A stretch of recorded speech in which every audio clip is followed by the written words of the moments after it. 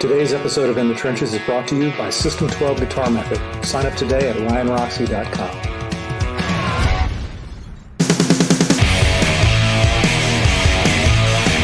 In the Trenches with Ryan Roxy. Hello, Ryan 77. Congratulations on reaching episode 77. How do I compete with that intro? Well, I don't. That's how. I am Dave the Rat Rattenbury, as you may have seen. And as you may notice, I'm not your usual host. That's because today we have a very, very special guest. Now, before we get on to our guest, if I can just ask Vic to put down the subscribe thing, and if I can ask you all to subscribe, like, share it with your friends, bring everyone to the trenches, because the trenches is where it's fun. So, the man doesn't need an introduction, but I'm going to give him one anyway. This is Ryan Roxy. Hello. How are you? Hey, I'm good, man. How are you? Fancy seeing great you to meet here you. in the trenches. Yeah, so we got to know each other a bit backstage, and you know, it's going to be a good one. How about that intro? Who was that? Yeah, by the way? That was Blaze Bayley. Yes, it was.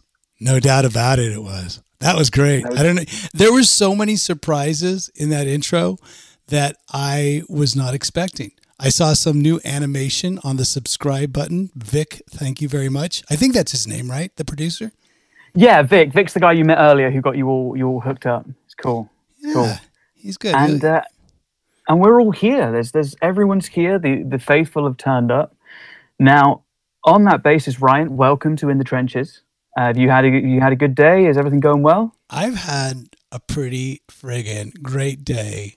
Different than the last 76 previous Tuesdays. Just so you know. You know, because usually Tuesday I'm busy doing the research and going down the YouTube rabbit hole and doing as much research that I can on the guest. And today I didn't have to do any research at all, I don't think. All I had to do was play 9 holes of golf. Bianca walked 9 holes of golf with me. It was a par 3 course for those of you that are keeping score at home. I played with my buddy Bjorn, and I got 3 pars, 3 bogeys, and then the other ones I don't want to talk about. Well, that's interesting you come out with all that, because I'm sure a lot of people in the chat don't know what those terms mean. I have a feeling, though, something we'll get on to a bit later, that they will soon, but we'll leave that for later on. Very soon. If you are into golf, you know, that is going to be a super, super exciting news coming. But you know what? That's so far into the next week's future. Let's talk about this 77th week. Wow. Let's talk about now the 77th week. So let's start off. Now, normally we would have a segment straight out. Let's get back to go forward, or however way round you say it. But I still don't know how. I'm still beginning. Let's give credit where it's due. Robbie Miller did a part 1 of this episode, and he did a really deep dive into the early days of Roxy.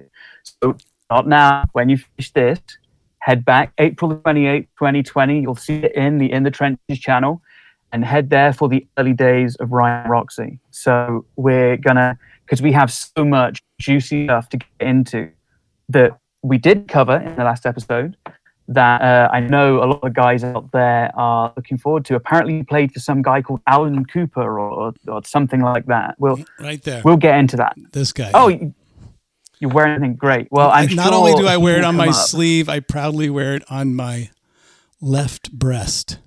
And you know what? You know what's great about this episode? It's not week 77, because I thought about that when we talked about it, because we've been going for longer than 77 weeks, but it's the 77th episode. So we've been going on since the, Vic, I'm not sure how long it was. It was somewhere around the latter end of 2019. And then 2020, we really kicked it into gear. But honestly, everybody that's in the chat right now, they're the ones that are responsible for making this what it has been and what it's is and what hopefully it's going to be. So, and you too, Dave, you're great. So, and Thank credit you. where credit's due. Robbie Miller did a great job of the first part 1 Roxy interview. I'm did. not sure at what episode number that was. Maybe it was half of 77. I don't remember the episode number, but it's definitely April 28th, 2020. So 13 months ago. Wow. So head on into the channel, go down the rabbit hole, as Ryan likes to say about his guests. And that'll take you, so using that as a nice jumping off point, towards the end of Robbie's episode, we'd kind of got to the point where Brian Nelson had given you the call that you were going to be in Alice Cooper. You talked us through the audition and how you decided that because Reb Beach already had the shred-in position on lock, you were going to go the other way with it. So starting from there, this is actually a kind of don't let the truth get in the way of a good story. Here's a myth, or it could be a truth. Myth is or it legend. correct Yeah. that the Cabo Wabo show, aka Fistful of Alice, was your first performance with the new band? That is definitely a fact. That was the first time I was on stage with Alice Cooper. Was the first time that they recorded for a live album, a VH1 special, and the first time ever jamming on stage with a bunch of these guys that I would end up in forthcoming years jamming plenty of times with. One of them being Slash, coming up on stage as a special guest. Another one being Sammy Hagar coming up as a special guest.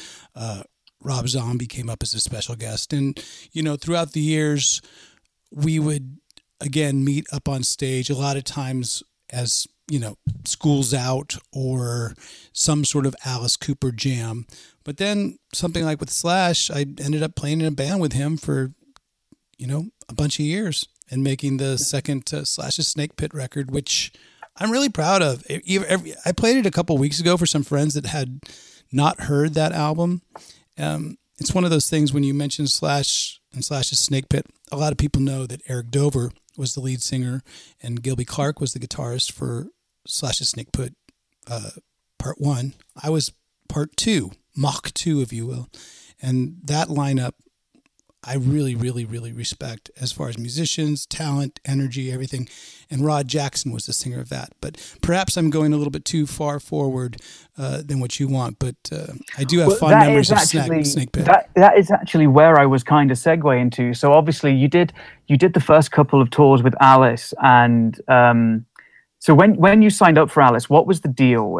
Because I remember the promotion being Alice's farewell tour or something like that. There was a show on when I was growing up, and I think the only one that's old enough that watches this program, maybe there's a few of us out there, but I know Vic will understand. There's the lyrics to this TV show that we used to watch called Gilligan's Island. And there was, how many hours was the tour that I was supposed to, that the Gilligan's Island was supposed to be? A 3-hour tour. A 3-hour tour, right? They so good, they said it twice. I was promised a 1-year tour. That was it that they could promise. Alice wanted to dip his toe back into touring, but he didn't know if it was going to be a permanent thing.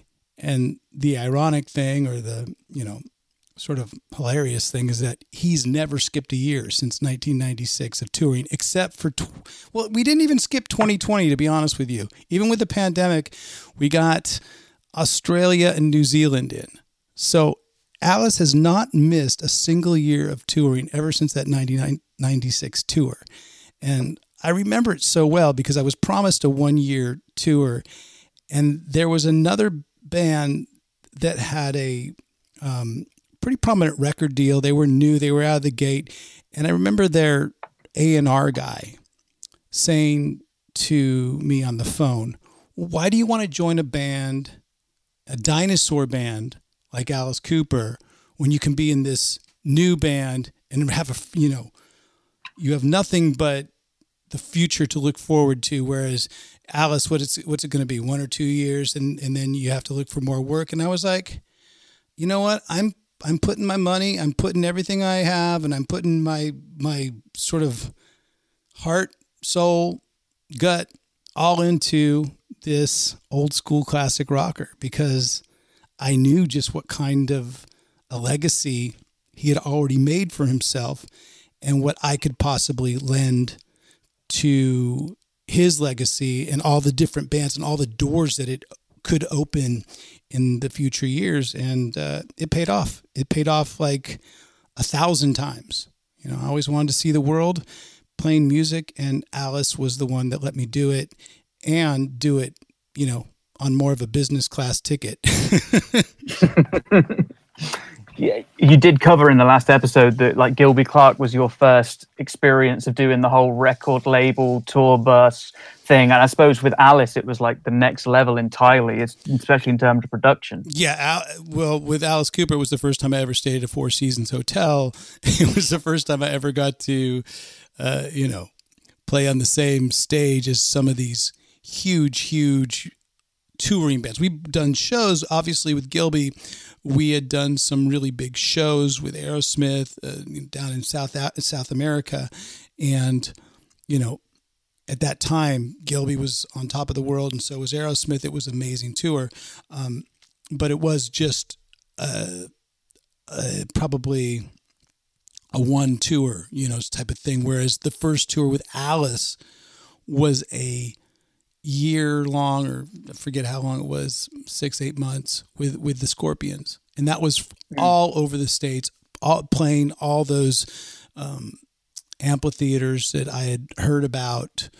That, you know, when I was living in New York, I'd always heard, oh man, you got to play this Jones Beach. It's a really cool place, and I'd been to Jones Beach, but I just never played it. And then, you know, luckily with Alice, I've been able to play all those bucket list type venues. My favorite irony about the whole 96 Schools Out tour was you joined for a 1-year farewell tour, and you've ended up being the longest running member of the band. I know Chuck Garrick almost caught up with you for a while in terms of unbroken tenure, but if you add together your 2 tenures, you are the longest running member of the band, other than Alice himself. I always which say, you would not have thought. I am the Bruce Kulick of the Alice Cooper band. I pride myself in that. Yeah, I guess Chuck Garrick and I have always been a little bit competitive with everything, whether it's us playing golf, learning golf, playing poker together. But, you know, at the end of the day, we're buds on Stage Right. We're the Stage Right guys, and we've been that way since 2012 when I rejoined the band, because I was on Stage Left, you know, and if you look at old promo pictures, I had, you know, some blonde hair, just like a certain other lead guitar player that's on Stage Left as well. We're going to get to that. No, but I'm very happy with my Stage Right position now.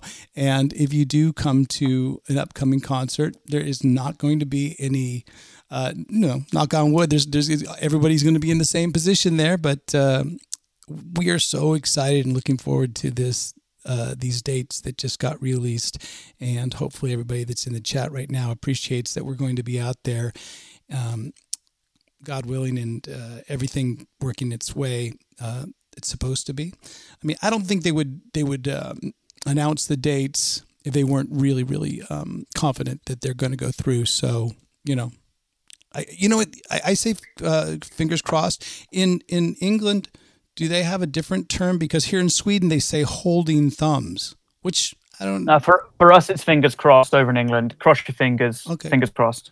I wonder what it's like in other countries, you know, like if they have different superstition, if it's like, you know, punch yourself in the face for luck, or I mean, because I just find it weird in Sweden. It's like, hold your thumbs. But then again, you know, does it make sense? I mean, kill 2 birds with 1 stone. In Sweden, it's swat 2 flies with 1 hand.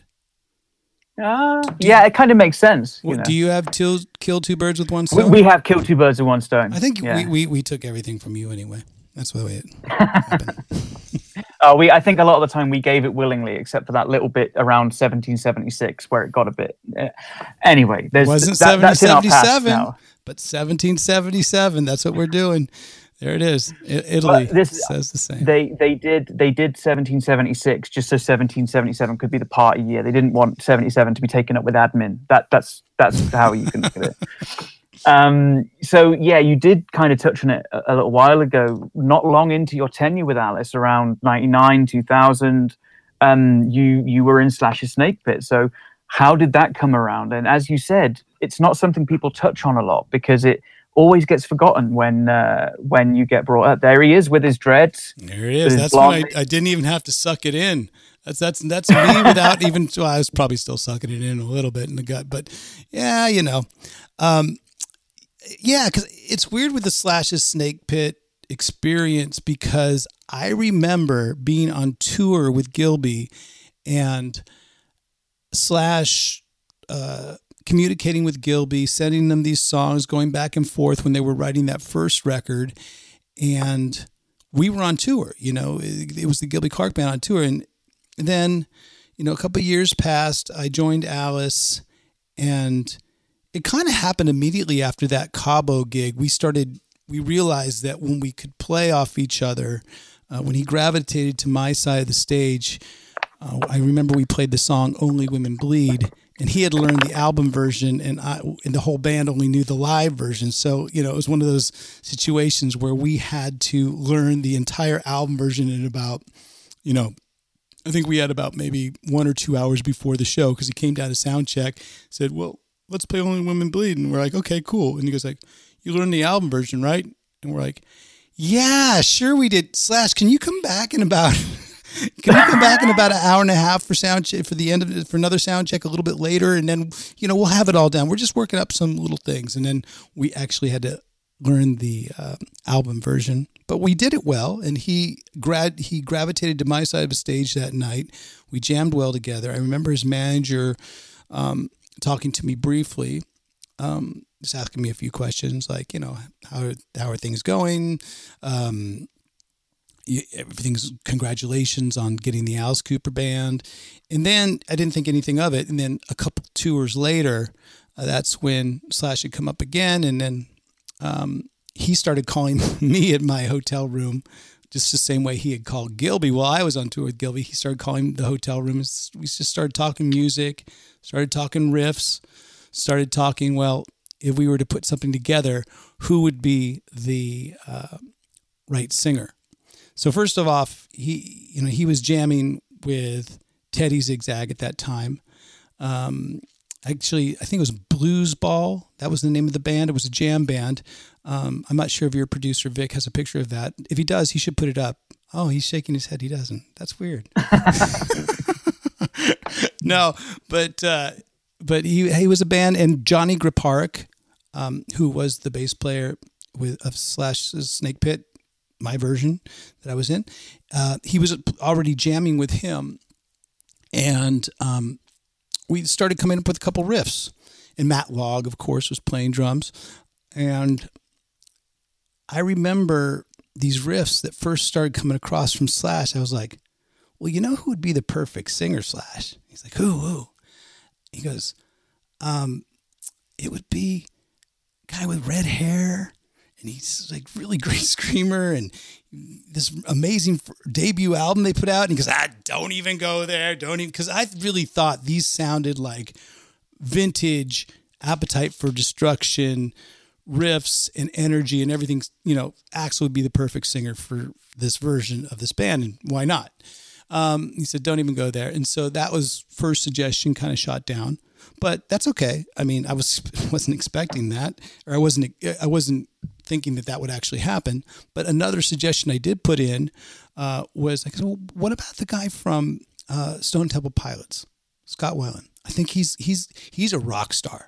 He might have some problems and this and that, but he's got. And Slash looks at me and goes, "Why would I be in a band with a guy that has just as many problems as maybe more than what I had before, and blah blah blah." We're dealing with all these things, and I said, "Okay, just throw it out." Then my third It's a good job he didn't, really. Well, it did end up happening, didn't it? My third idea that I had, folks, was, okay, well, you know what? Just in case we don't find one lead singer, so many rock stars at this point, and they would all want to play with you. You're friends with Iggy Pop. You're friends with Lenny Kravitz. You're friends with all these fucking Lemmy. You're friends with all these guys. Why not just take a singer from each band and we'll make an album? And then if one of them wants to tour, they become the singer, right? But at least you have like a collection of all these singers. And it's like, nah. This also sounds awfully familiar. It very much is so. See, you see the pattern I'm forming right now. And this did happen, but he actually, to his credit, he said, no, dude, I want to find a singer. I want to find the guy. And I said, okay, well, let's keep looking. So we actually did try out a lot of guys.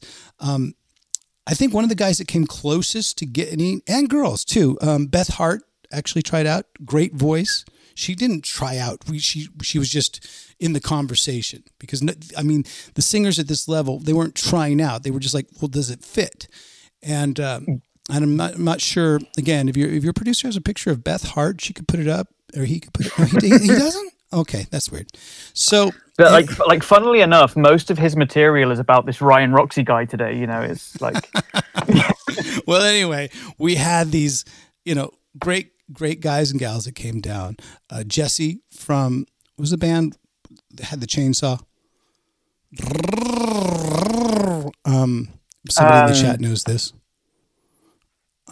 To the chat. Yeah, it was the chain. He played lead chainsaw, and his name was Jesse from the band Killer Band. They still tour now. All right. Well, Beth Hart is amazing, but we're looking for the name of the band that with the lead singer Jesse with a maybe Jackal. It'll come up in a minute. It's Jackal. That was it. Yes. There you go. So thank you, Mike. So Jesse from Jackal sang really good, and he sang over these riffs awesome.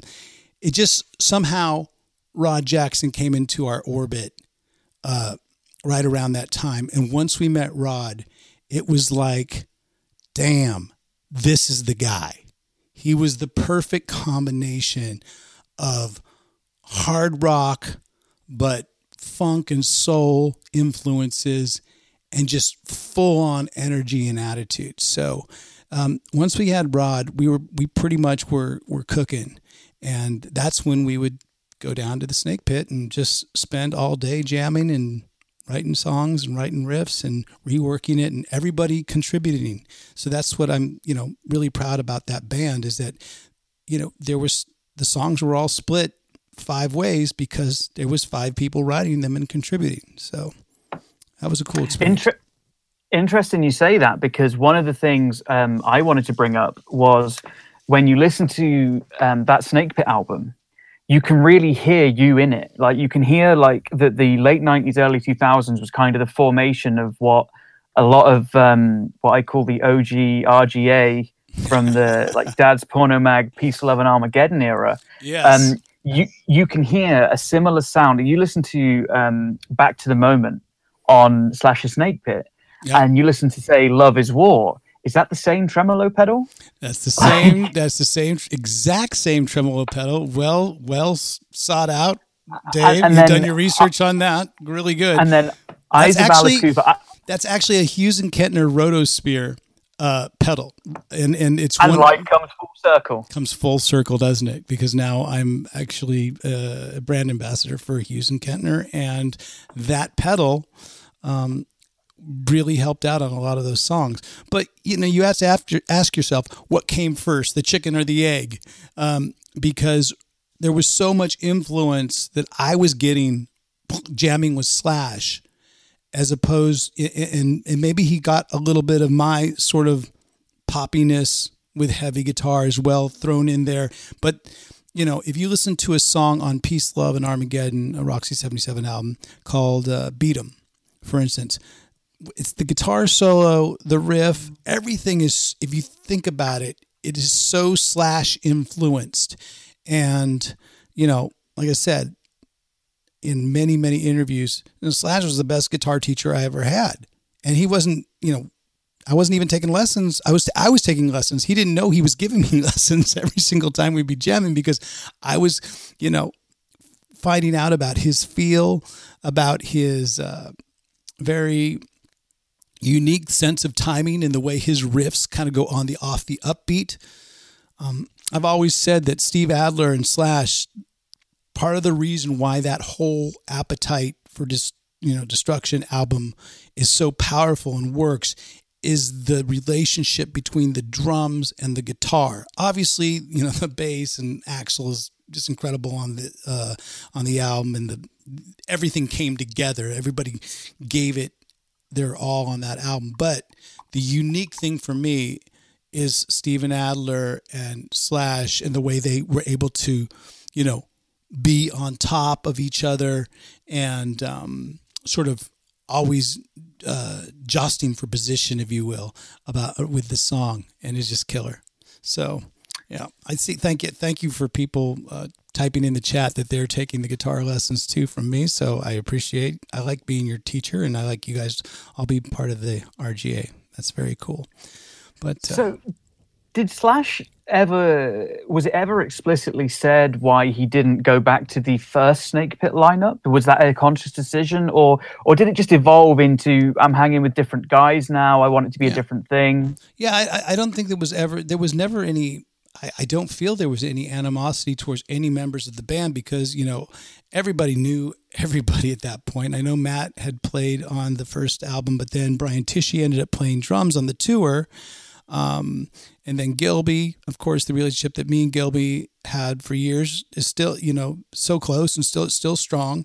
And Mike Inez, I think, was part of that whole crew as well. So, everybody was cool with everybody and has been and still is. So I don't think it had anything to do with that. It was just one of those timing things, one of those situations where this lineup kind of all jive together.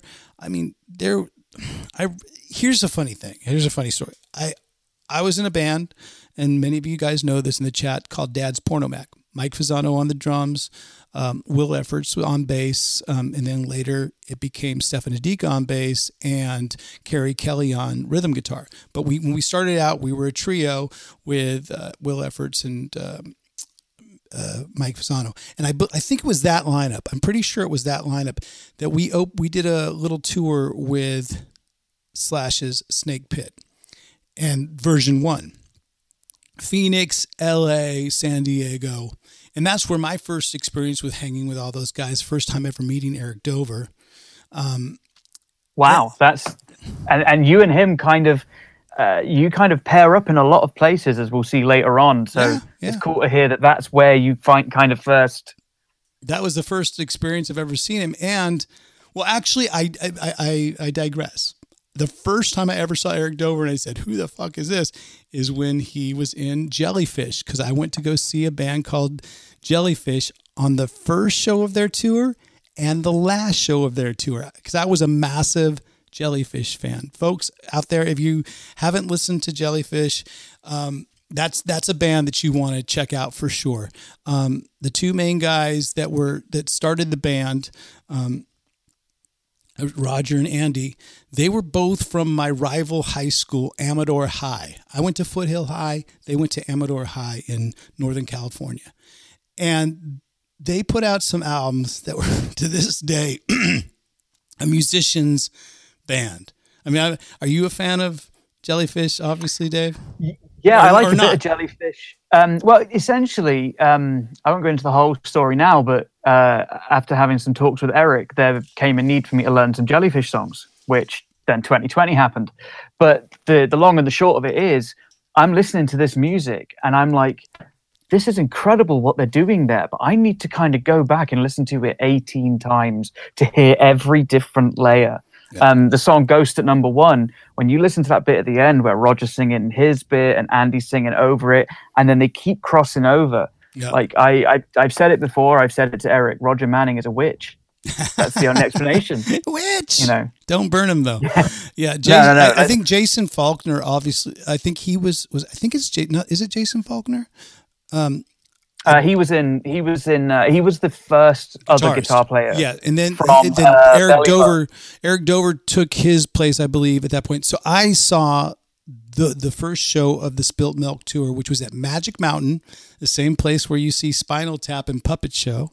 And then I saw the last show of their tour at the Palace in Hollywood. So, yeah, that was the very first experience of Eric Dover, but then actually talking to him, and not really talking to him, because at that point, Snake Pit 1, Eric was definitely in his own orbit. You know, he was a front man, and it wasn't until years later that when we formed this band called Glam Nation together, that Eric Dover became super close to us, because he goes, and the only reason why he got, you know, into our orbit was because we asked him to come down to jam, and then every single song we said, well, do you know this song? And he goes, I think I know it. And then he'd play it better than anybody else in the lineup, and he knew all the words. And we're like, oh my God, this guy's a musical genius. And to this day, that's what he is. And yeah, that was my experience of that.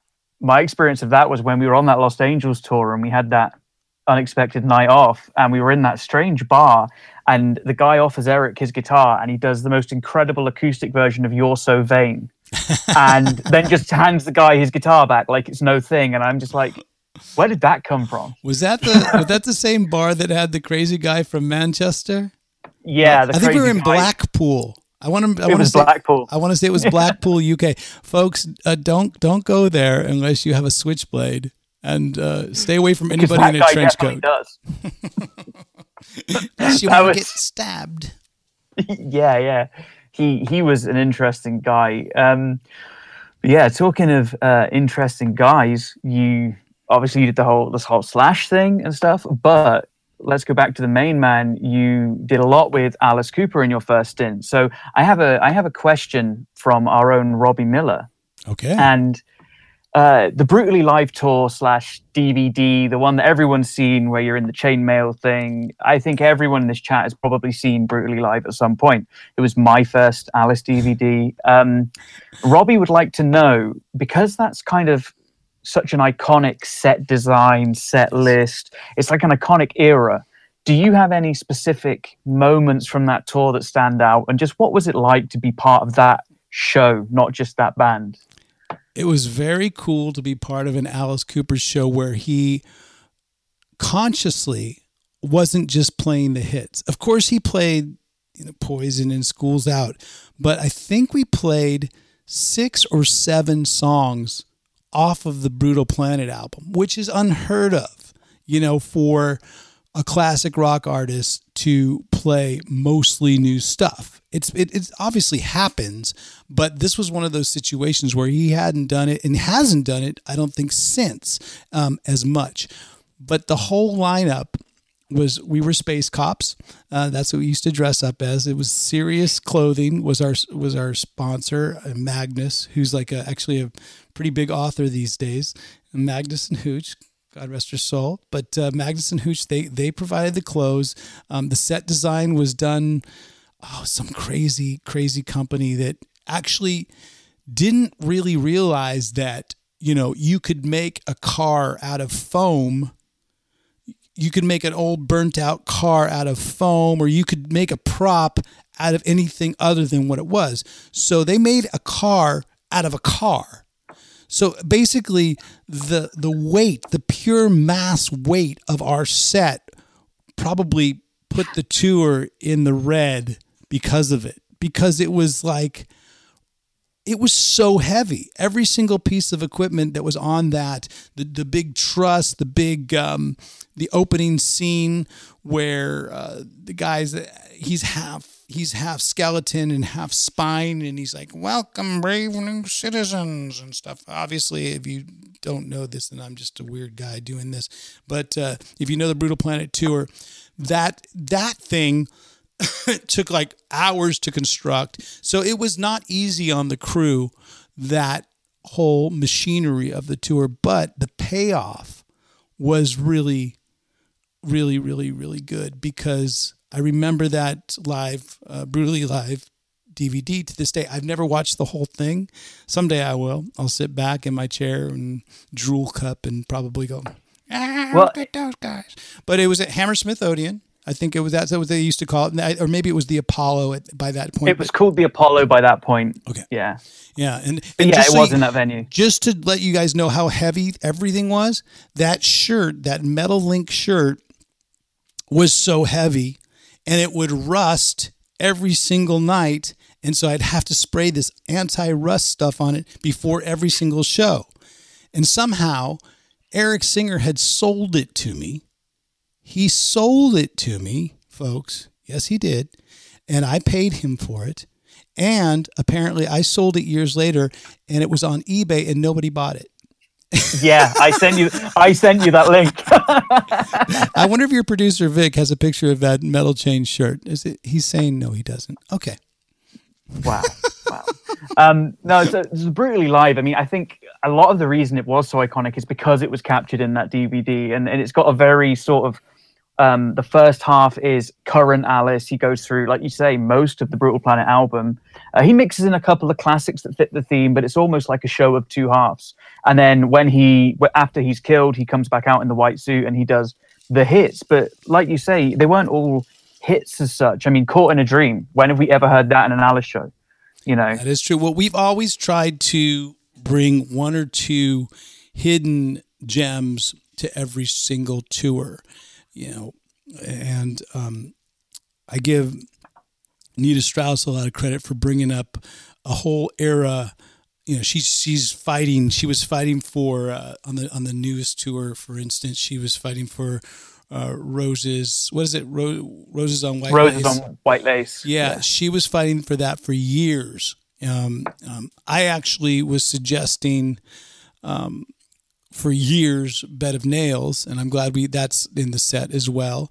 But we always try to take one or two and suggest it, and it's up to Alice whether he wants to, whether he feels comfortable singing it and feels it fits in the set.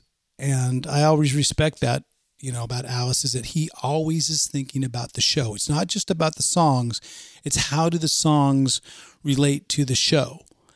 And you know, I'll be honest, he has some stretches sometimes, like.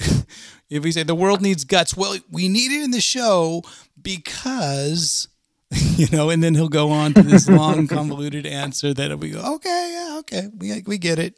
So, but yeah, for him, it's always about what's going to make the show, what's going to fit into the show best with the songs. So, and of course, you know, we're going to play 18, I'm 18. We're going to play School's Out. We just have to figure out where they go. There's been some years where we've put Poison at the end as an encore. There's been some that where we put it really early in the set. On the Motley Crue tour, the Farewell Motley Crue tour, Poison was very early in the set. And I was like, yeah. Is that weird? I don't know. But for me, it was like, oh my God, they're doing Poison now. And from that point on, it was like, right, we can't predict the rest of the show. Because with someone who's been around as long as Alice, I mean, those of us who've seen him time after time after time, you start to get a feel of where it's going. But when he had Poison so early in the show, it was kind of like, all right, so all bets are off now. He could go anywhere with this. Yeah, you know, I was a little bit weirded by that because I didn't want people just to say, okay, I've heard Poison, bye. You know, but you know, Alice was betting that his audience wouldn't do that, and of course they didn't. You know, of course, I'm the guy that's like, wait, you save your biggest hits till the very last moment, and then you play that same song twice. Yeah, he did. Theater of Death, which was Damon Johnson and Kerry Kelly on guitar. He opened with School's Out as like a snippet. Yeah, and closed with School's and then Out. closed with School's Out, and it was just kind of, it was a bit jarring, but well, there cool. was a time you know, where we in the Alice Cooper band we went with the medley, a lot of medleys.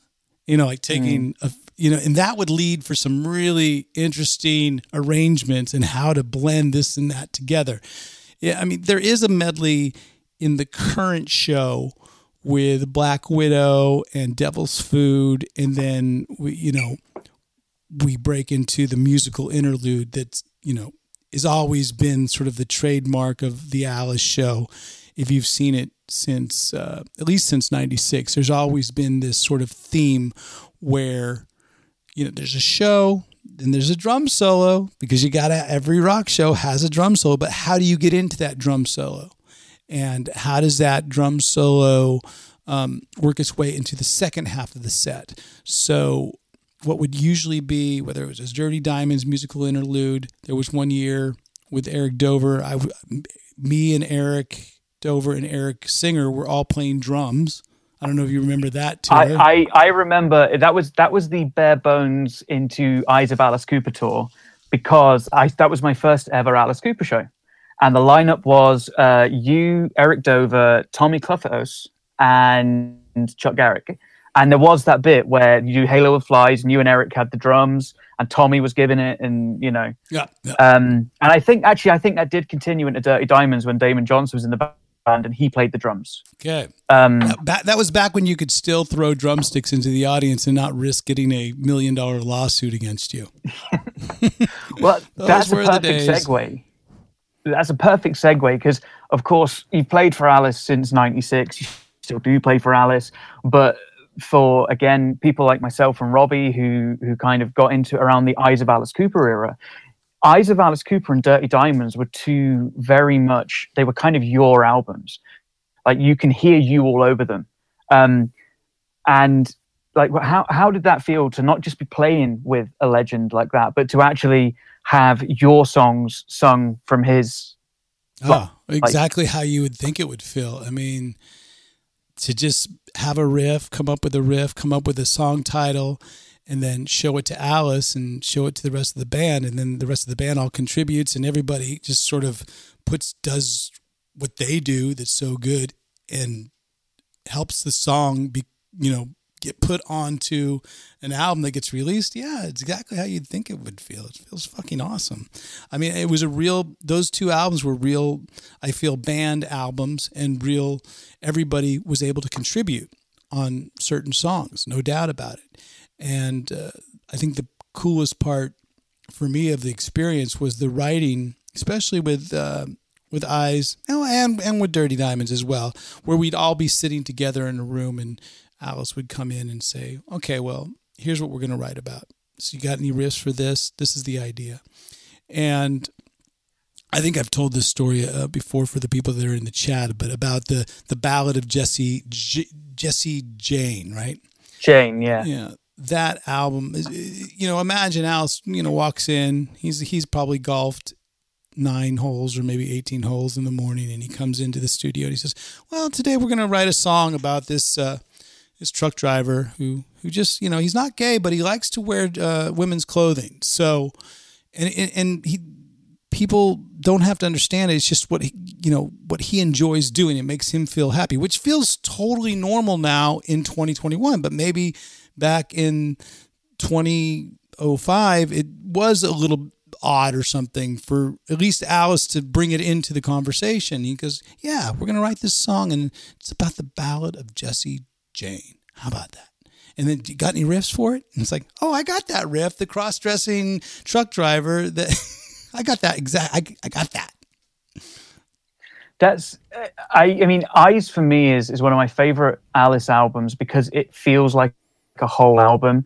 And the first Alice show I ever saw was a bare bones set. It was Eyes of Alice Cooper in London. But Dirty Diamonds holds a special place for me, because that is when we first met. Dirty Diamonds tour. And Vic has a picture. Yeah, Vic has a picture of the first one, which we've all seen before. But the one photo that's never seen the public is this is later that evening. And let's see if you recognize the throwback T-shirt. There it is, the Wonka shirt. And look at you, man. Look at you, Dave Rat, man. Look at you, Johnny. The Dutch boy Buffont haircut. I loved it. It was like, all one layer. It was a little bit grungy, but that was. I haven't had a haircut. That wasn't. I've grown my hair. I'll grow out one length. Yeah, didn't we all have that one length phase? I think there was probably some indie, grunge band that we all said, that guy looks so friggin' cool. It's all just. I think it was the guitarist for me. It was the guitarist in Radiohead, the guy, Coxon? No, he was Blur. Johnny. Yeah, I know who you mean. You know, I think it was because he had all this one-length hair and I'm a cream. So when he, you know, that whole vibe, I think we all wanted to be him. And so we tried to compensate by growing our hair one length. That's my theory, at least. Yeah. I mean, I think, like you say, we've all had that phase. We've all gone through that phase. And I think that is a good place for us to have a commercial break. Wow, and you're thinking the same thing I was thinking. Find out who this week's fan of the week is. So, right. Vic, do you want to run that commercial? All right, here we go. Hello, Ryan Roxy here, and I get a lot of questions lately regarding the current guitar amp setup that I'm using. Well, here's the answer. It's the Hughes & Kettner Black Spirit 200 floor model. Because it's roughly the same size as a compact pedal board, it can fit on any stage or desktop easily. But don't let the size fool you. Inside it's packed with a 200-watt power amp, a ton of presets and programming options, built-in Redbox Direct technology, plus all the built-in effects you'd want. And the secret behind the tone? Well, that's the Bionic Spirit Tone Generator, which is fully programmable on the amp by using its built-in Bluetooth to connect to the app, which works seamlessly with both iPad and Android devices. But probably the best thing about the Black Spirit 200 is that it's easy to use. With its user-friendly setup, I managed to get a great tone going within just a couple of minutes of plugging in. If you're looking for that perfect, compact, all-around amp that covers you in the studio, on the stage, and even live streaming, this is the one. Check out the links for the Hughes & Kettner Black Spirit below or in the description, and let's get rolling. Speaking of rolling, on with the show. Damn. Now that is some professional advertising there. I think we've actually improved, you know, just to sort of become host for a second. I think that the video quality's improved a little bit too. I mean, the sound quality, obviously, with our biodynamic headphones and microphones now, it's sounding good. And this is the video quality, but then the overall, I don't know. I feel like I feel more youthful now. Maybe it's because I'm dressing in this sort of tracksuit. That's the reason why. I feel like the only thing it's missing is, but wait, there's more in full Billy Mays style. And there is more, isn't there? There is more. So, as we know, our inaugural fan of the week was Carol Parker. Last week, our fan of the week was Kathy Grant. But everybody go week, check out Kathy's new podcast that she has been inspired. She actually admitted that she was partly inspired by In the Trenches. She debuts her podcast when? I think it was today. I think it was, if not today, next Tuesday. But she's got Toya on. I mean, if you're a UK person, you'll have heard of Toya. She was huge here in the 80s. But if you haven't heard of her, go watch Kathy's podcast, learn about her. And there's something there for everyone. Yeah, this morning. So it was this morning at 11. So we're only a few hours out. After this show, head on over. And, I will. I was golfing. I have an excuse. I know Kathy Grant won't think it was an excuse, but I had a nice Tuesday off. I got to golf 9 holes, and Bianca was very nice to me, but she filmed me having a road rage at one point. That's the only thing. So I want to see that video, but also we need to crown this week's fan of the week. So we had a look at a couple of posts. There was a really strong entry from somebody who I think we'll be seeing in soon to come weeks. But for this one, we know that someone received a box of goodies this week, and that was Kitty O's. She posted. So let's roll the tape.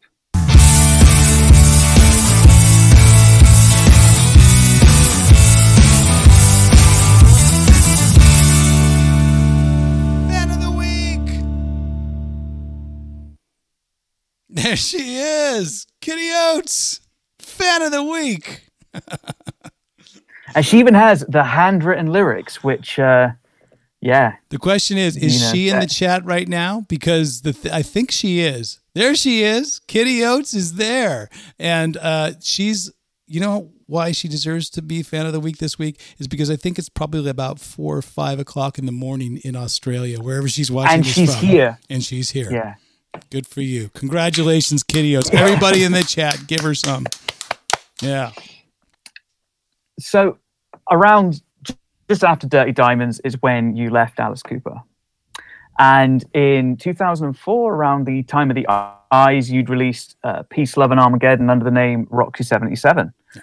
So tell us a little bit about Roxy 77, how that came about, and what made that different to Imagine Your Reality and that being released as a Ryan Roxy record. Wow. There's a little bit over too much Photoshop. Remember I said we would too talk much about airbrushing. Too much perspective.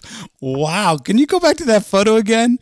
I mean, there's no way that my nose was ever that straight and my skin was ever that nice. And I look, yeah, I just look like you don't have pores. I look pretty ill too. Ooh, I don't know. It's like a weird 90s Calvin Klein ad or something like that.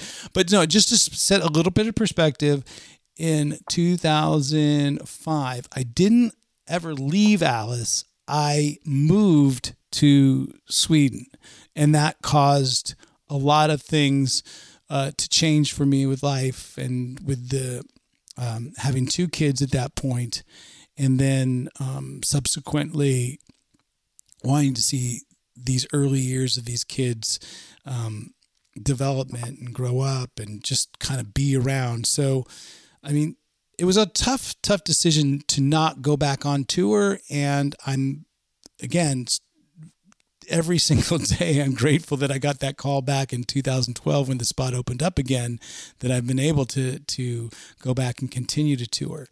And, but yeah, I was moving, you know, but we had done an album, a couple albums called, with Roxy 77, Peace, Love, and Armageddon being the first one. And then that was with an American lineup and Jeff Moross on bass. No, that's the Swedish lineup, but that the American lineup was Mike Fasano and Dan Myers and Teddy Zigzag and Jeff Moross.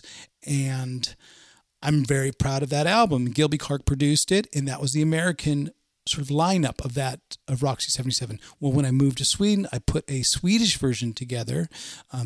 For the early years, it was called Happy Pill. And Happy Pill, same lineup that became Roxy 77, morphed into Roxy 77. And that was with Anton. Now you can put that picture up there, your producer. There you go. That's Eric Riedman, Magnus Wilkstrom. That's me showing you how many fingers I have. And then Anton on the left, who is my sort of golf buddy out here in Sweden.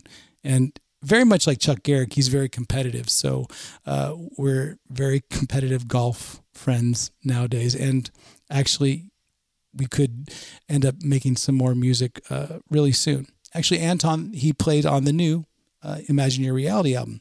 So you ask, why did Roxy 77 become Ryan Roxy? And how can I say it? A couple people came up to me and they said, you know what? People know you. And this was after I joined back with Alice in 2012. So they know you as the guitarist for Alice Cooper. You've been there for a long time. Like I said, you're the Bruce Kulick of the Alice Cooper band. They know, they associate you. Why not just use your name? And I've always been under that impression, well, I want to be part of a band, you know, whether it's, you know, in that way of Slash's Snake Pit. I guess Roxy 77 was a little bit putting my name in there, but making it a band. I remember Dave Grohl saying, you know what, I could call it the Dave Grohl Band, but I wanted to be Foo Fighters. That's what it was. So I think we all wanted to be part of this band identity. But then, you know, I listened to what, you know, some people were saying, and I took a step back and I said, you know what? They do know me from Alice. I've put in a lot of years with Alice Cooper. I'll just put out a solo album called Ryan Roxy, and I'll get all the musicians that I've been playing with over the years to hopefully help contribute. And maybe some... How much Photoshop do we have going on in that photo now? Now, wait, is that an early... Go back to that photo. I might have gotten into a car accident earlier in the week and still had a head wound, because that's what it does not look like. It does not look like a bandana. That looks more like a bandage. But damn, Don't you love the 2000s when people were just discovering Photoshop and what you could do? We can make you look younger. Can you? All right, do it. Yeah. So and now, of course, the trend is going back to a more natural look. yeah. What? That's not good. Yeah. So, Vic, so did your producer have to throw that in just to wind up my wife? Is that what he's doing? Oh, you should see the stuff I told him not to show. Yeah, the Electric Angels one. I was like, yeah, Vic, I'm not going to do Electric Angels. Robbie covered that, and he's like, yeah, but this photo's cool. So there it is, Vic, making friends out there. I can tell. Yeah, but the Ryan Roxy sort of the way it's shifted from Roxy 77 to Ryan Roxy, it wasn't that big a shift because I still sign everything that I'm on as Roxy 77. That's kind of who I am. And is that you as well, Vic? Is that you, Dave? I don't know. No, that's before my time. That Okay. would have been blonde dreadlocks era. Go back to just that picture real quick, Vic, if you can. Yeah, look at that. Still having the red, white, and blue wristband. It's been part of my reality for a long time. I've always loved the bucket hat. The reason why, folks, I can't wear the bucket hat when I do the podcast and I can only wear the beanies and I can't wear the big cowboy hats is because these amazing headphones. But, the beanie works out good with it. And how are you listening to me there? Do you have just good hearing? I have in-ears. Oh, in-ears. Look at you, Dave. You're so professional. What a professional host you've been. You're killing it, I man. have a little. Thank you. It's a pleasure. Thank you for having me. Thank you for being our guest host. Guest host. Now, you mentioned that you always sign things 77, and one of the questions I was sent was from Dan George, and he says, why 77? Why do you sign everything 77? Why Roxy 77, the band? Where did 77 come from? Have you not gone down that rabbit hole? Have you not listened to enough of my podcast where I explain this? Because at first I was going to keep it kind of mysterious and like, maybe just, maybe some people will actually think I'm born in 77, which would be hilarious, but it's definitely not. That's definitely not the case. 77 came because I was jamming with Gilby Clarke, and he was in a band called Guns N' Roses. Enough said, right? Because when I was in a band with him, he would sign GNR 94, or GNR 93, or whatever year it was that we would be on tour. And at those years, 93, 94, 92, 93, 94, whatever it was, they were the biggest band on the planet. Not just biggest band in rock. It was the biggest band on the planet. So how can I compete with something that says GNR 93 or GNR 92 or whatever it is? Well, I could go one less, couldn't I? Or 20 less or something like that. I could go a few years less, make it a classic autograph. And I used to sign it, no lie, Ryan Roxy 77. So the idea was people would think, oh man, I got this in 1977. That's a big. So that was the way it initiated.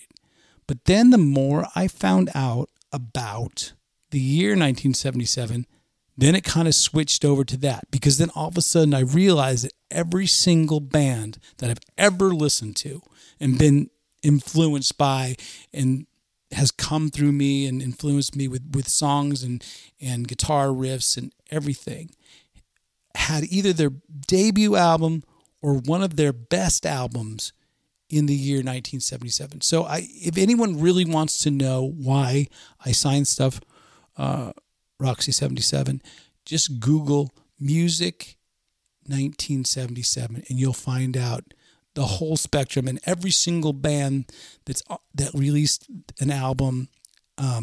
You'll hopefully agree with me that it's either one of their best or it was their debut. In my case, my favorite band, most people know it's Cheap Trick, always has been. They're my Beatles. And they released 2 albums in 1977, the original album and in color. Kiss released Love Gun. And maybe Love Gun wasn't the album that, because they had already broken by then. But for me, Love Gun was That was the album that just broke them into the mainstream. Christine 16, I Stole Your Love, Plaster Caster, so many songs off that album. What else? Queen, News of the World.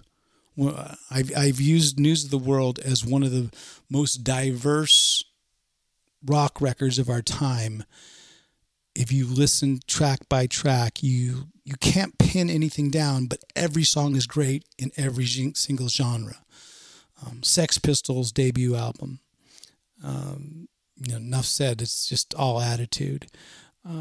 Who else came out and said it really was the year for great music and important events and lifelong events. Mark Bolan passed away in 77. Elvis Presley passed away in 77. Star Wars was released in 1977. Oh yeah. So there's a lot of things that happened in that year, and plus when you put it on a t-shirt, it looks pretty damn cool. Yeah. Kanak said that in the thing. He said that other numbers just wouldn't have clicked the same. 77 just clicks. So, yeah. Now, we all know that 2012 you rejoined Alice Cooper and you've played with the current lineup. We've done a lot on the current lineup. I think everyone in this chat knows a lot about that. The only question I really have for that era is, how does playing with this lineup, there they are. That is how does playing with this lineup differ to your first stint when it was kind of the more Damon Johnson, Eric Dover, Eric Singer sort of era? How does that? I think there is a collective effort with this lineup, and it has no fault of anybody that's in a previous lineup. I think it has to do with a little bit more of experience and age, and in my case, ego check. Because I think in those earlier lineups that you were talking about, my ego was much more out of control. So, I mean, if you think I have an ego now, well, then you probably should have seen me in those earlier years, because maybe you shouldn't have seen me, because it was probably a lot worse. And I don't feel that I have an ego now. I feel that it's way more about the common bond of making the same thing attitude that Alice has sort of preached and talked about over the years, is making the show the best it can be, and everybody contributing their role and everybody knowing their role.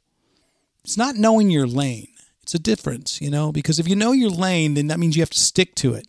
No, we can diverge and sort of cross lanes, but just know, if you know your role, what you bring to the band, and don't have to do too much, and understand that you will get your spotlight, because Alice is really good about sharing the spotlight. At this point in his career, and he's been like that he's been that way for a long time, he always gives his band credit. So, as much as I can say I'm a higher gun, I also say that I'm truly feel like I'm a special part of a band. Because everybody knows whose name is on the marquee, but Alice lets us all get featured.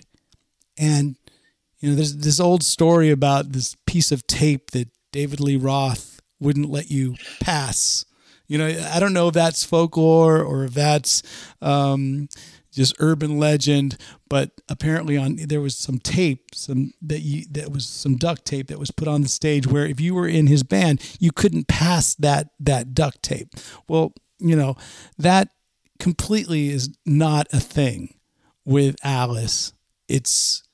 He pushes you to the front, and he says, you go out there, if you play a guitar solo, you better play a guitar solo. So I feel that the lineup that we have now all supports that. We're all comfortable within our roles. And that's why I think we truly do enjoy playing with each other and look forward to touring again, because we truly have a good time when we're doing it. And like I said, it could be a little bit more experience, a little bit more ego check under my belt. You know, I can't speak for other people, but I can only speak for myself. And I know that hopefully, again, fingers crossed, holding thumbs, whatever works in your country, that it stays that way, because I really love this lineup, and I hope we can continue to do many more tours like the one that we're scheduled to do in September and October. What does Cindy say? Other than the original group, this is by far the best lineup. Cindy is the best, and it's true. The original, you can't ever fuck with the OGs. The OGs are, you know, are and forever will be the best lineup that Alice had, because, you know, I had the pleasure of being able to play with the OGs, you know, with Michael, Neil, and Dennis and Alice, and, you know, I was able to play the role of Glenn and just kind of sit back and watch all this go down. But when those guys got together and played those songs, they were completely different than what the way our lineup does, because they were the originals. They were the ones that recorded those tracks on tape. And just to be a part of that was so special. And for those of you that don't know, Cindy is Dennis's wife. And and Neil's sister, right? Cindy Dunaway, there she is. I feel a bit like Cindy's got my script, because hold on and give Cindy credit for clothing the band too. So she was also their personal stylist. You know, She probably was a back massive before when part that of was even a building that. title. And I've been gifted a sequence scarf or two from Cindy. So big hug at you. And again, like I said, that's another thing that I think this lineup, and every lineup that I've ever been in, feels about the OGs. Those guys, we much respect to the original band, because if it wasn't for the original Alice Cooper band, we wouldn't have jobs. We simply wouldn't have jobs playing in this band, because their songs, those great hits, have transcended ages and transcended generations, and we're able to still make a living and play music because of them. So we're always thankful for that. Yeah, I mean, the OGs, you playing with the OGs is something, like I said, I think Cindy's got my script, because I was literally about to ask. Obviously, you played with the OGs, you're on the Live at the AstroTurf record, and Rich Vandermeer got in touch and said he would like to know. Yeah, you remember Rich? Oh, I love Rich. He says yeah. hi. He says hi. He got in touch and said, when you're playing with the current lineup and when you're playing with the OGs, is there a difference in the way you play, or do you kind of play the same? And like do I you learned have completely different parts for both bands, because you have to understand that with the current lineup that we have, 3 guitar players, we have that luxury of that third guitarist. So whoever it might be is like an overdub part. Going all the way back to Slash's Snake Pit in the early part of our conversation with Snake Pit, Slash told me straight up, dude, you're going to be everything coming out of the left speaker is going to be you. Everything coming out of the right speaker is going to be me. And the only thing he didn't tell me is that everything else over the top and to the left, right, and center left, center right, that's going to be Slash too. That's going to be Slash as well. So there's a lot of Slash all over the place. But if you distinctly listen to the left speaker, that's all my parts, everything that I would write to counter Slash's part, main part that's on the right. I'm on the left, he's on the right. Sorry about that. And the current band has that as well. You know, there's parts that we break up, whether it's a double or a harmony or someone's just holding down the foundation chords. Those are very important parts, and we're able to cohesively put them together. Whereas the OGs, you know, Michael has a certain way of playing. Michael has a certain part that he's done for years. That's what he's going to play. So I have to play that counterpart no matter what. And whatever Glenn was playing at that point, that's the part I need to play. And there's Michael Bruce with that famous baby arm guitar. I love. If you guys look closely, there's a little baby arm on his guitar. And if I'm not sure what episode that we had Michael Bruce on, but it was a while back as part of the legacy. He talks about that baby arm and how it got there. That's a cool story. Well, so it's no secret to anyone who's watching today that you're like a key member of the current Alice Cooper lineup, but you do wander sometimes to other projects. So, of course, we've got Imagine Your Reality, which we touched on earlier, and that kind of became like a Planet Axe. So, is it important to you that you still have a little bit of freedom to kind of experiment with your own stuff, as well as being part of the machine that is Alice Cooper? Well, I mean, yeah, I get that luxury because we don't tour 12 months out of the year.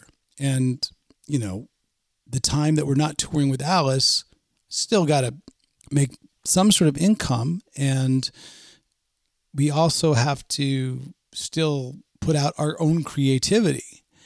And a lot of these projects allow me to be part of it, whether it's the Los Angeles tour, whether it's Planet Axe tour, which your other co-host, Robbie Miller, is part of as well, or whether it's just guesting on other people's music as well, or putting other stuff together as well.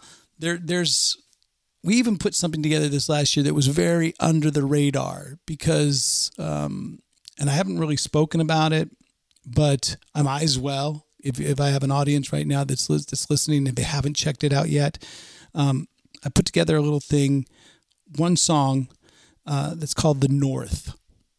And I didn't put any of our names that contributed it, but I'm going to tell you right now who they are. Christopher Foley, who produced Imagine Your Reality, great producer. He played drums and mixed it. Tommy Hendrickson actually contributed, was part of the drum tracks as well. And then we had Chips Enough, who's been on the program, been on In the Trenches. He played bass on it. And our good old friend Eric Dover sang. And it was for me was the giveaway, because Eric Dover only sounds like Eric Dover. And of course we covered, to bring things full circle, we covered that amazing band with the amazing guitar player with the one length hair, Radiohead. We covered Creep. And the song is one of those songs that just is already a great song. But then when you hear the performance that everybody put into it, the bass, if you even just isolate the bass, it's a really great performance of it. But obviously Eric Dover just made it his own. I love it if you're going to do a cover, make it your own. It's always hard to copy a Beatles song or a Cheap Trick song or any song that's already big.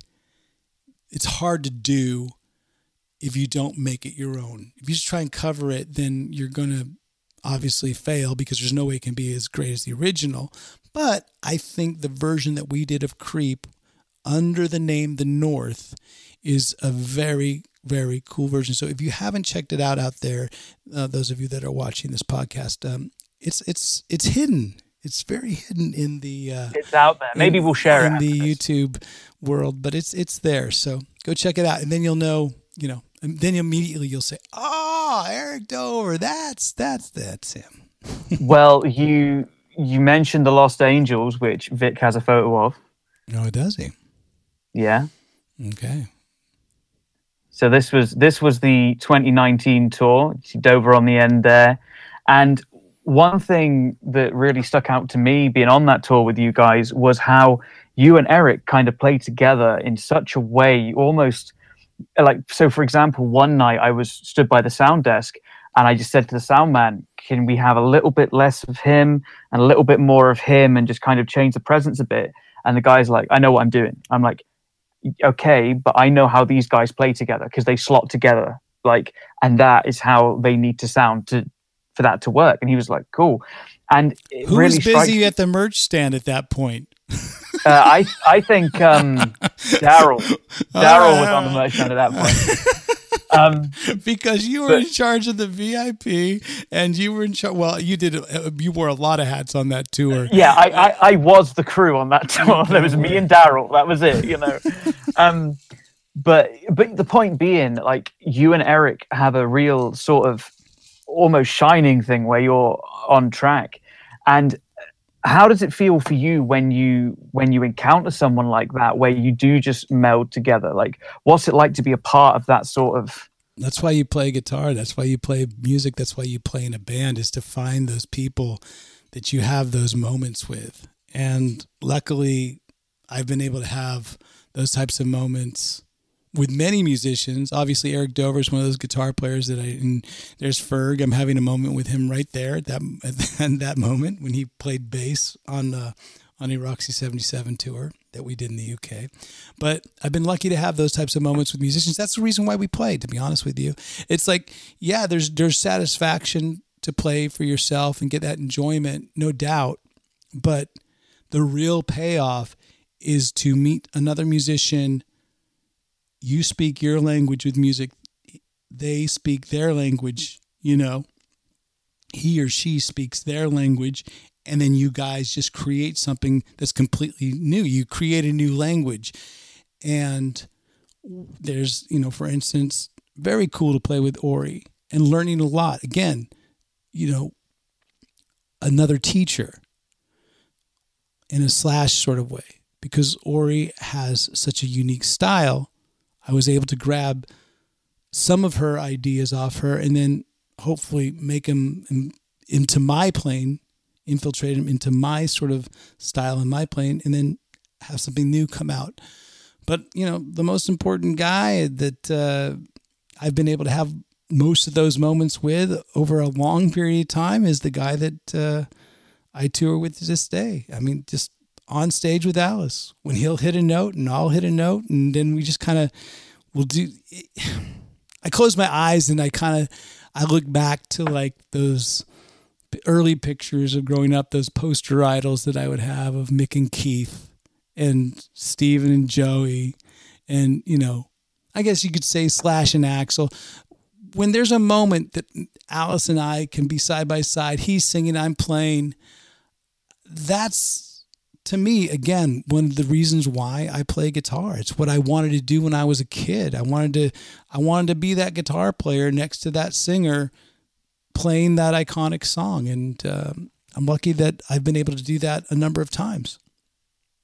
Well, I'm very conscious of the time, and I would like to, I mean, if you're having a good time, we can just carry on. We've still got some juicy stuff. I'm not getting the hook yet. If you, I mean, like I said, you keep rolling it. If I'm over speaking, I guess. We'll see if I get a message. I'm sure I'll get used into the. I'm sure Vic will get me in the private chat. But again, everybody that's watching this, I can't appreciate what you've done to contribute and support making In the Trenches what it is, and hopefully we can continue to grow. I mean, we're not even close to where we want to be, but we're not at all discounting where we've come from, because we've come from absolutely nothing.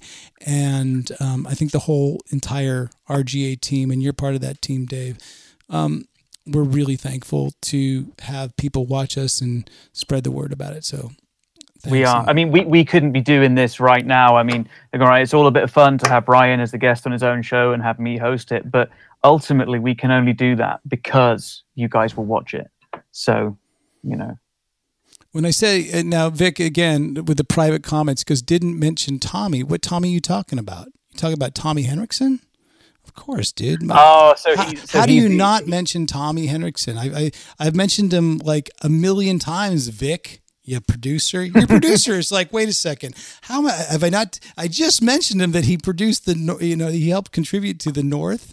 We're in. Am I going to get in a fight with your producer now? Wait a second. Yeah, Tommy Henriksen. You know what it is?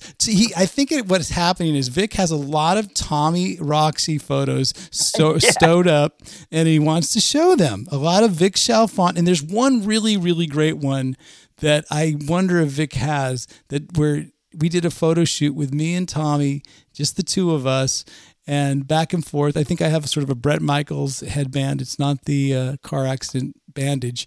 And I think we're sitting next to each other with our guitars. But look, Tommy and I have known each other for years and years. And the fact that we laugh about it all the time. The fact that we're sort of the bookends, we call ourselves. I'm on extreme stage right, he's on extreme stage left, and we're the bookends of this Alice Cooper lineup. And in a lot of ways, we are like that left and right speaker. If you listen to us, there's certain parts come out of my end and certain parts that come out. There's the picture. Vic found it. That's, of course, who took the photo, Vic Chalfant.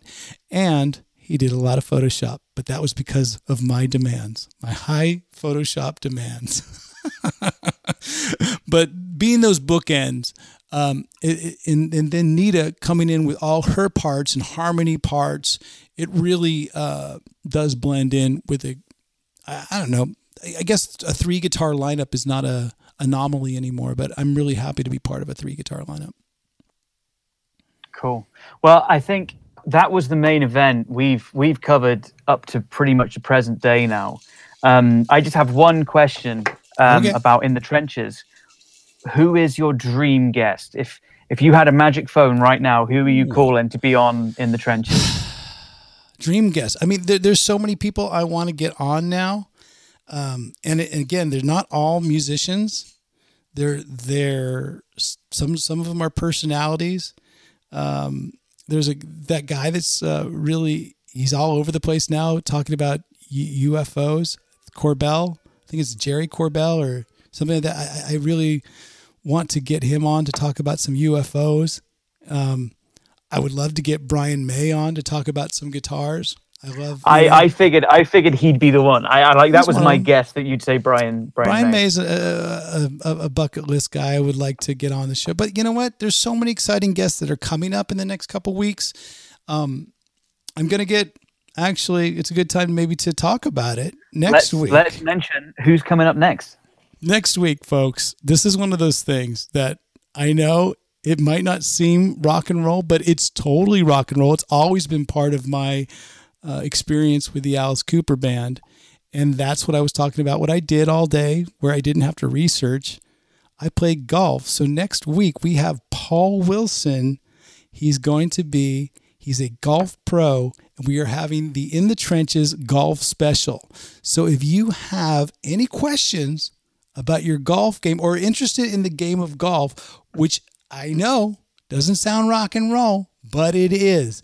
And Paul's a musician himself, so we always intertwine the music into it. But he's the creator of this thing called the Body Swing. And what I've been doing lately with golf, and that's why you've seen a bunch of posts that I've put out, Swing in the Club, is I'm learning a whole new type of swing, and it's his swing. So if you want to, and it's one of the swings that Dallas has been trying to teach me, I just haven't been able to. Thank you very much, Ashley O'Neill, by the way. They'll go towards my golf fund to pay for a new golf shirt that I got mud all over today. And the thing is, I'm telling you, this guy is going to change the way you think about golf. And hopefully, for those of you that play golf, he might give you some pointers on how to completely change your swing or help the swing that you have already. So that's next week. That's the golf special. And In the Trenches, Paul Wilson. And that's about as much of a host as I'm going to become. I'm going to go back to being the guest now, Dave. Well, thank you for hanging on for so long and being so open with all the stories you've told. There's a lot of stuff that has we've not maybe heard before, but I think it's time that we move on.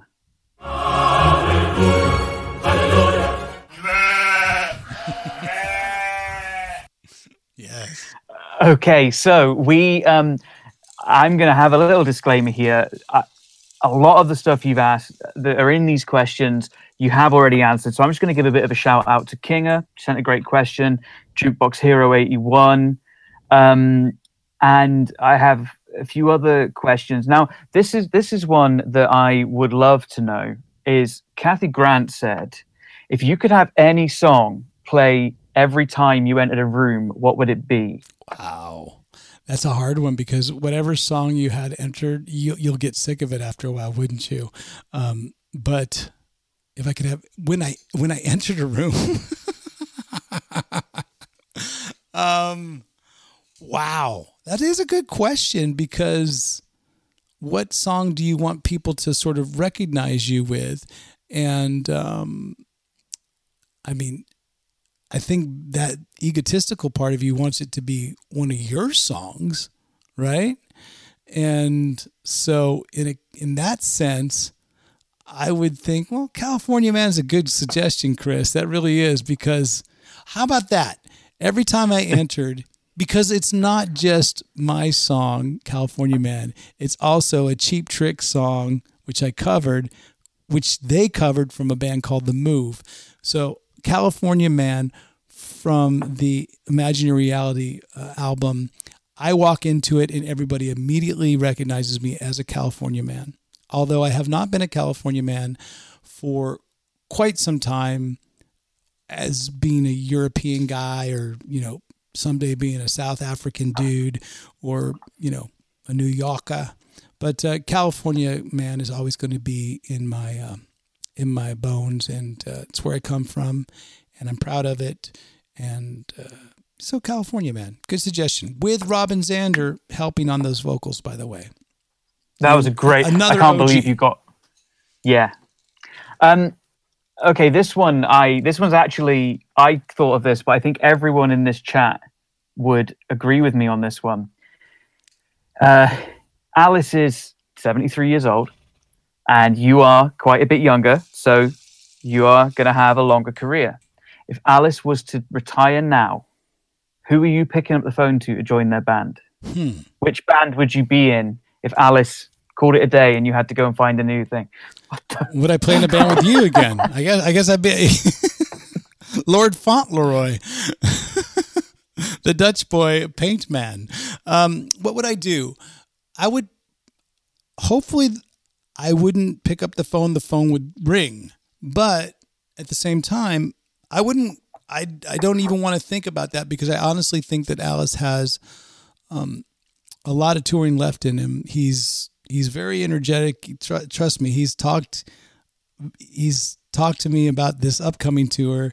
Couldn't be more excited about it. Couldn't be more ready to get out there and start playing. And then I know that 2022 is another, he's already mentioned that as well. So my feeling is like, we ride out into the sunset, as long as it can go.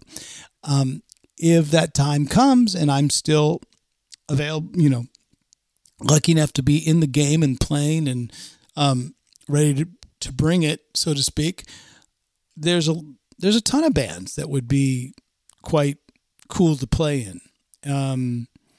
Classic rock bands that maybe are now whatever the new classic rock becomes. Because now, as you can see, more of those 90s grunge bands have become more, they're considered classic rock now. So, I'm not sure if Oasis would ever need another guitar player when they eventually do their reunion tour, which they would. But obviously Oasis is a huge influence on my music and my attitude. And just as long as it's just not a ton of drama still.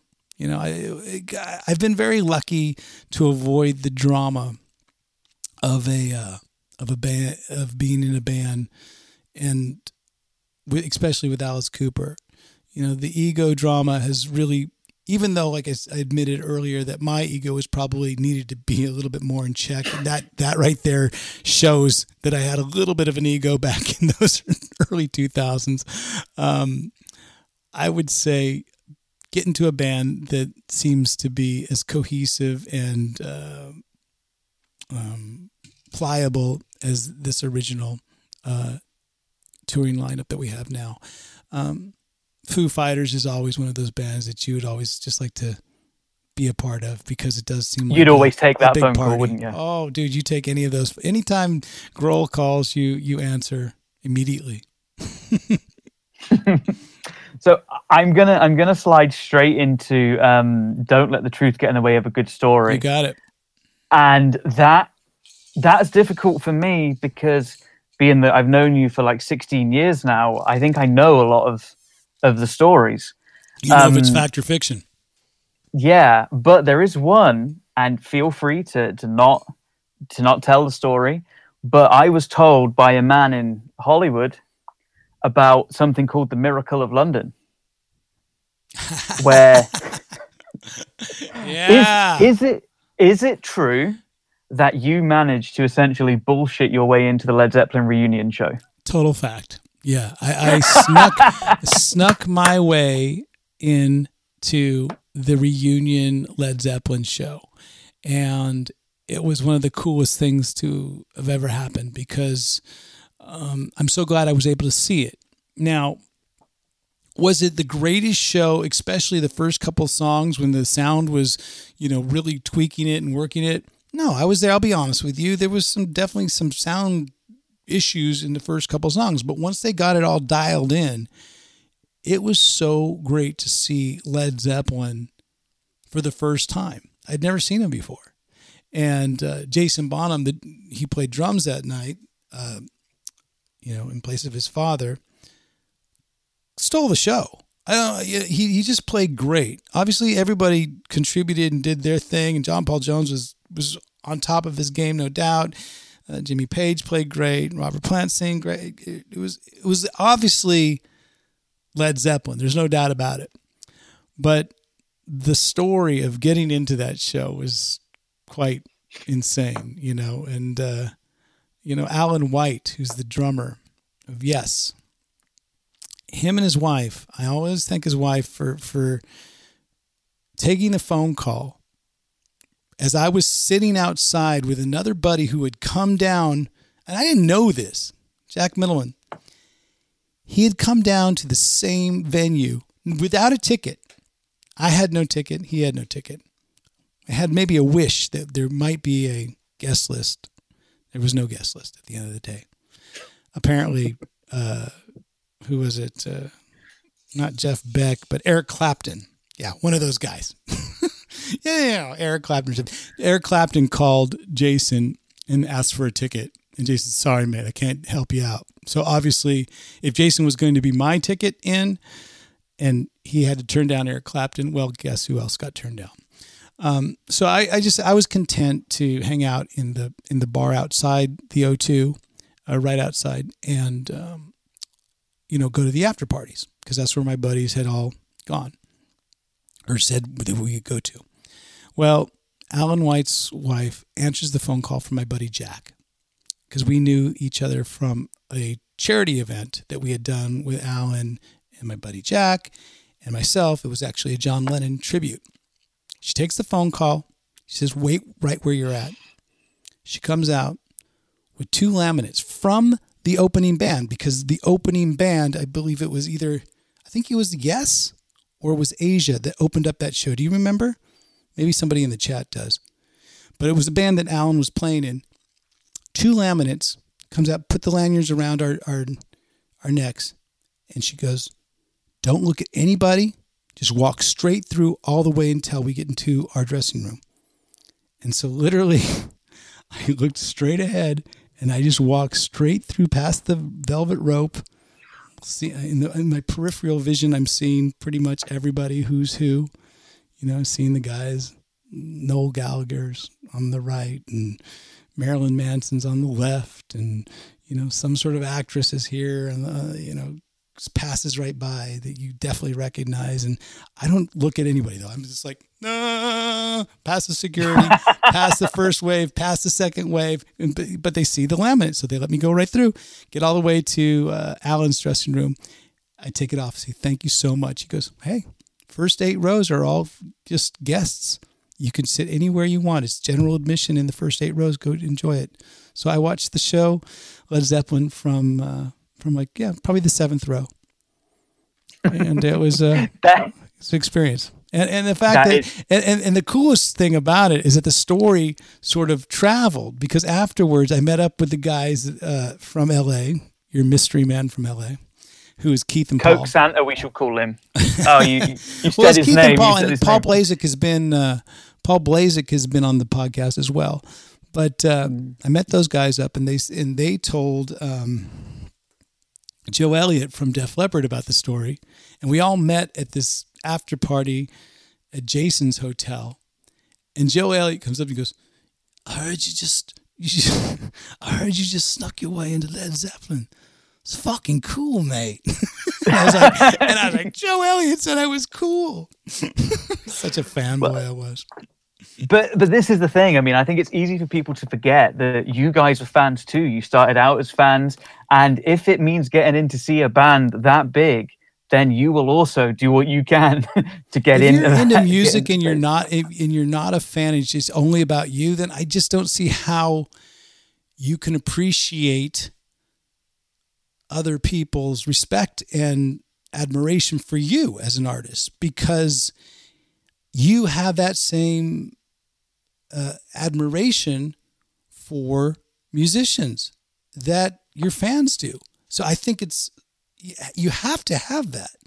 If not, then you're just going to perhaps treat your fans like shit. And you can't do that, at least not for too long. I mean, there's obviously people that do not treat their fans right, and I don't feel it lasts long.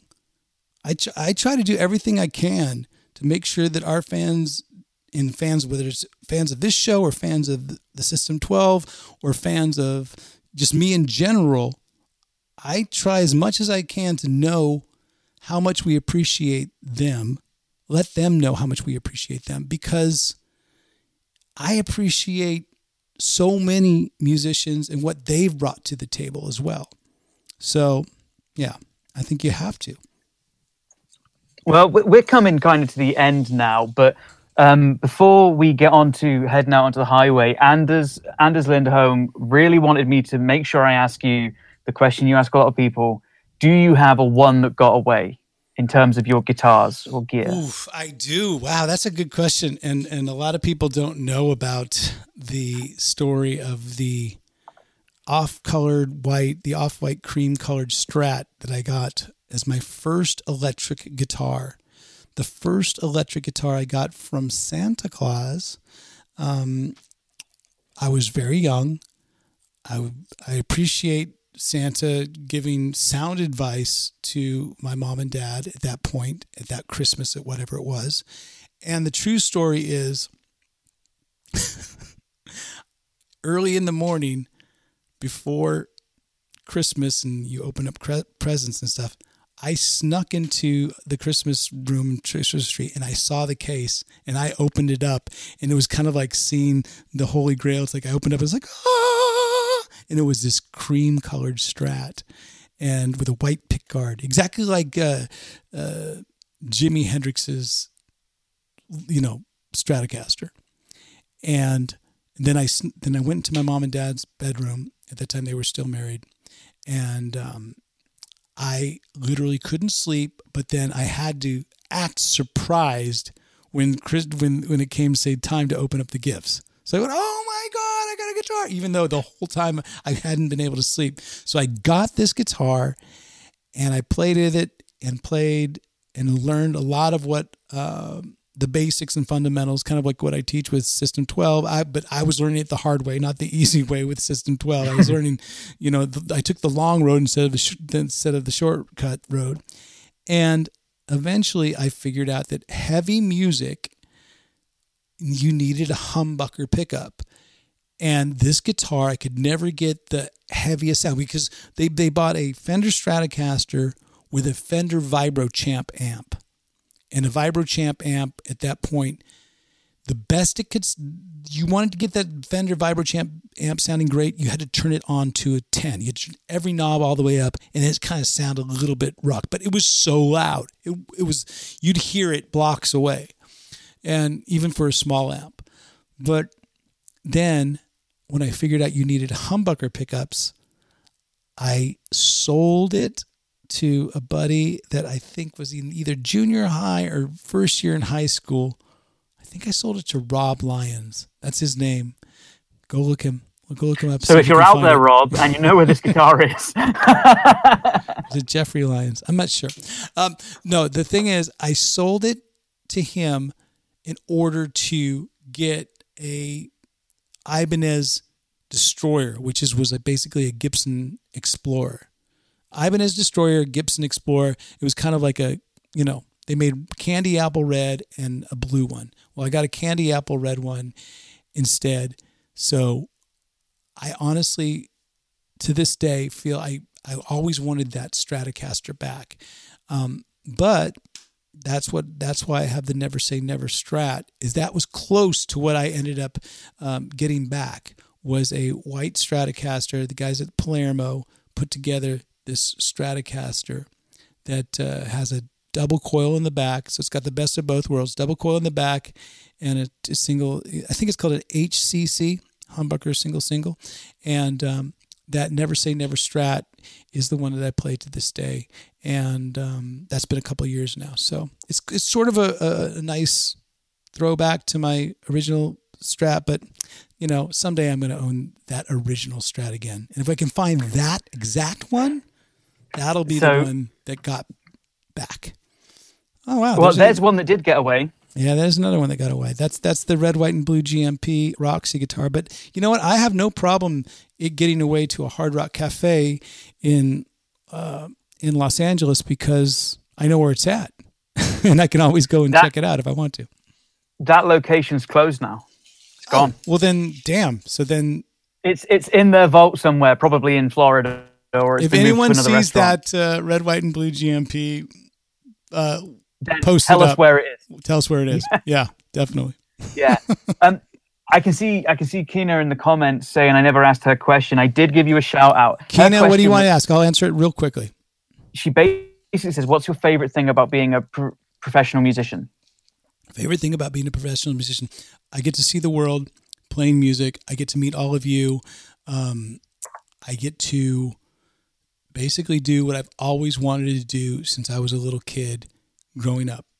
And I get to hopefully inspire people, and if not inspire them, at least take them away for the 2 hours that I get to perform from whatever sort of, if they're feeling bad or they're feeling a little bit off, I get to provide some sort of comfort and entertainment for that short amount of time, and hopefully it lasts longer.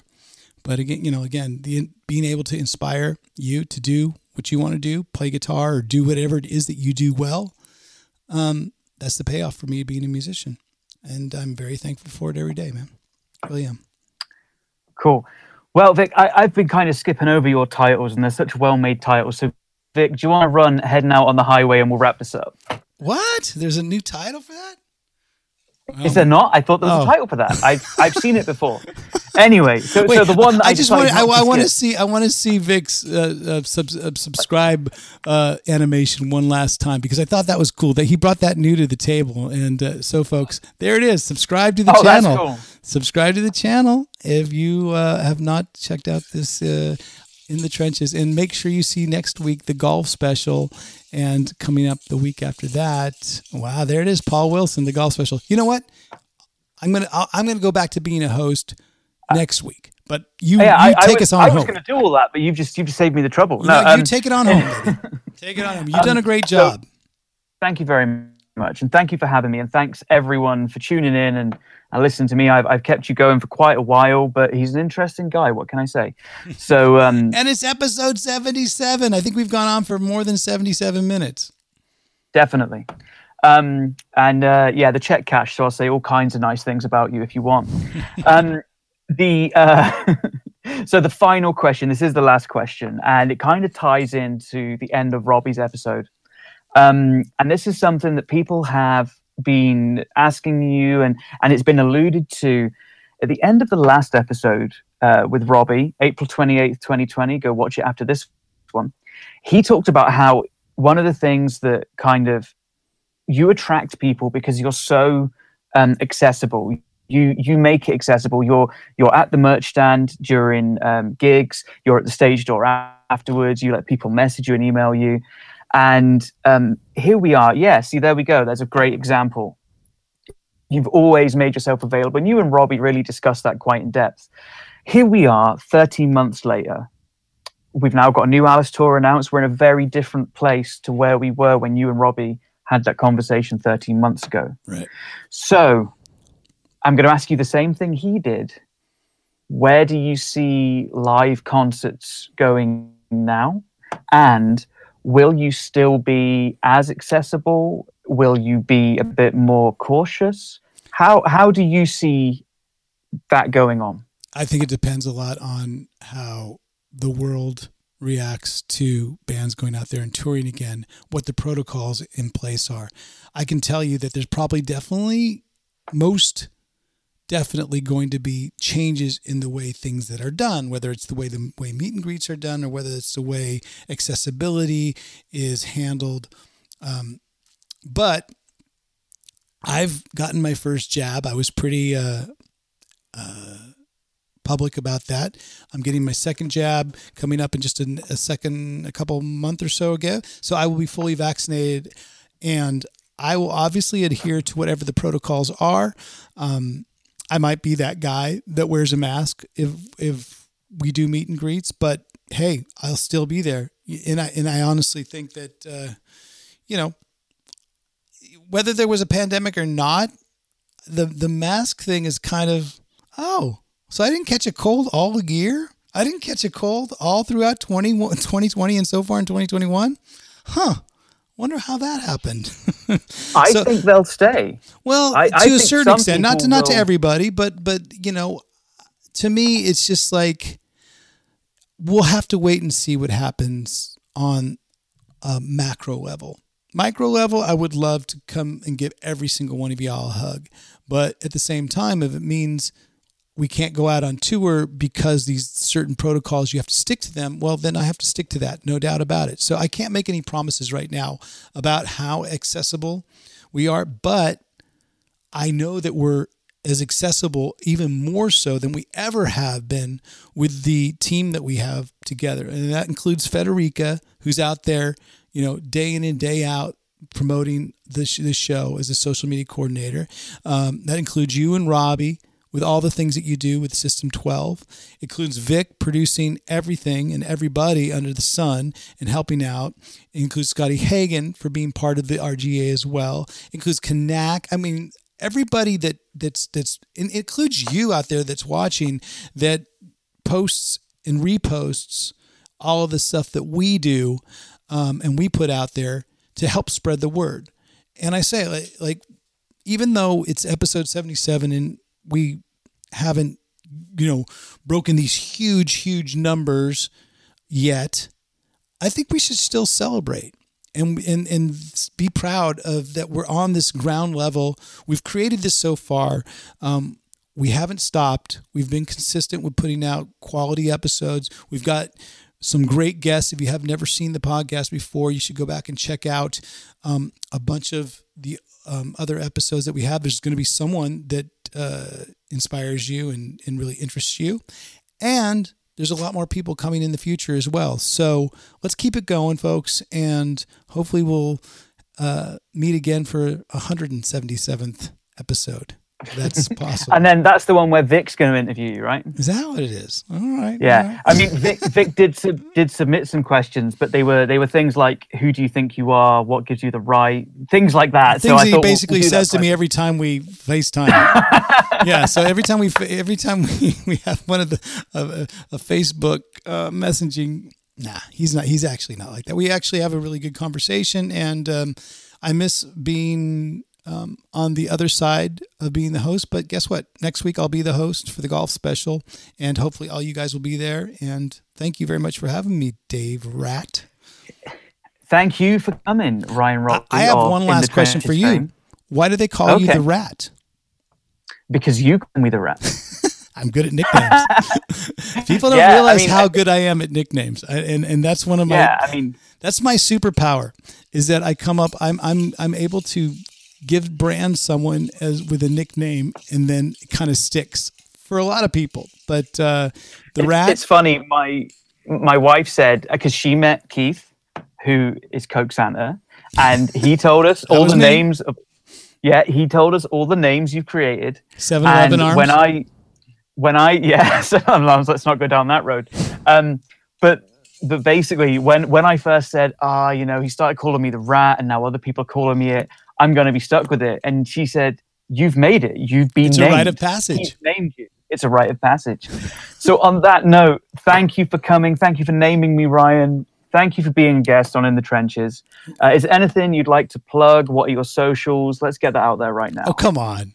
You go. Yeah, he hasn't you're done watching the one. show right now. Just everything is at Ryan Roxy. You don't need to do that. Dick, did you actually make a shot? You did not. I don't think he did. Did he? No, he didn't. No, he probably not. Like because everyone watching this, we know who you are. All it's. Oh yeah, we've got. Well, a new definitely going to Alice plug that. Those are the dates, folks. That if you want to go out and see Alice Cooper and Ace Frehley, I will be there, and the rest of the Alice Cooper band will be there.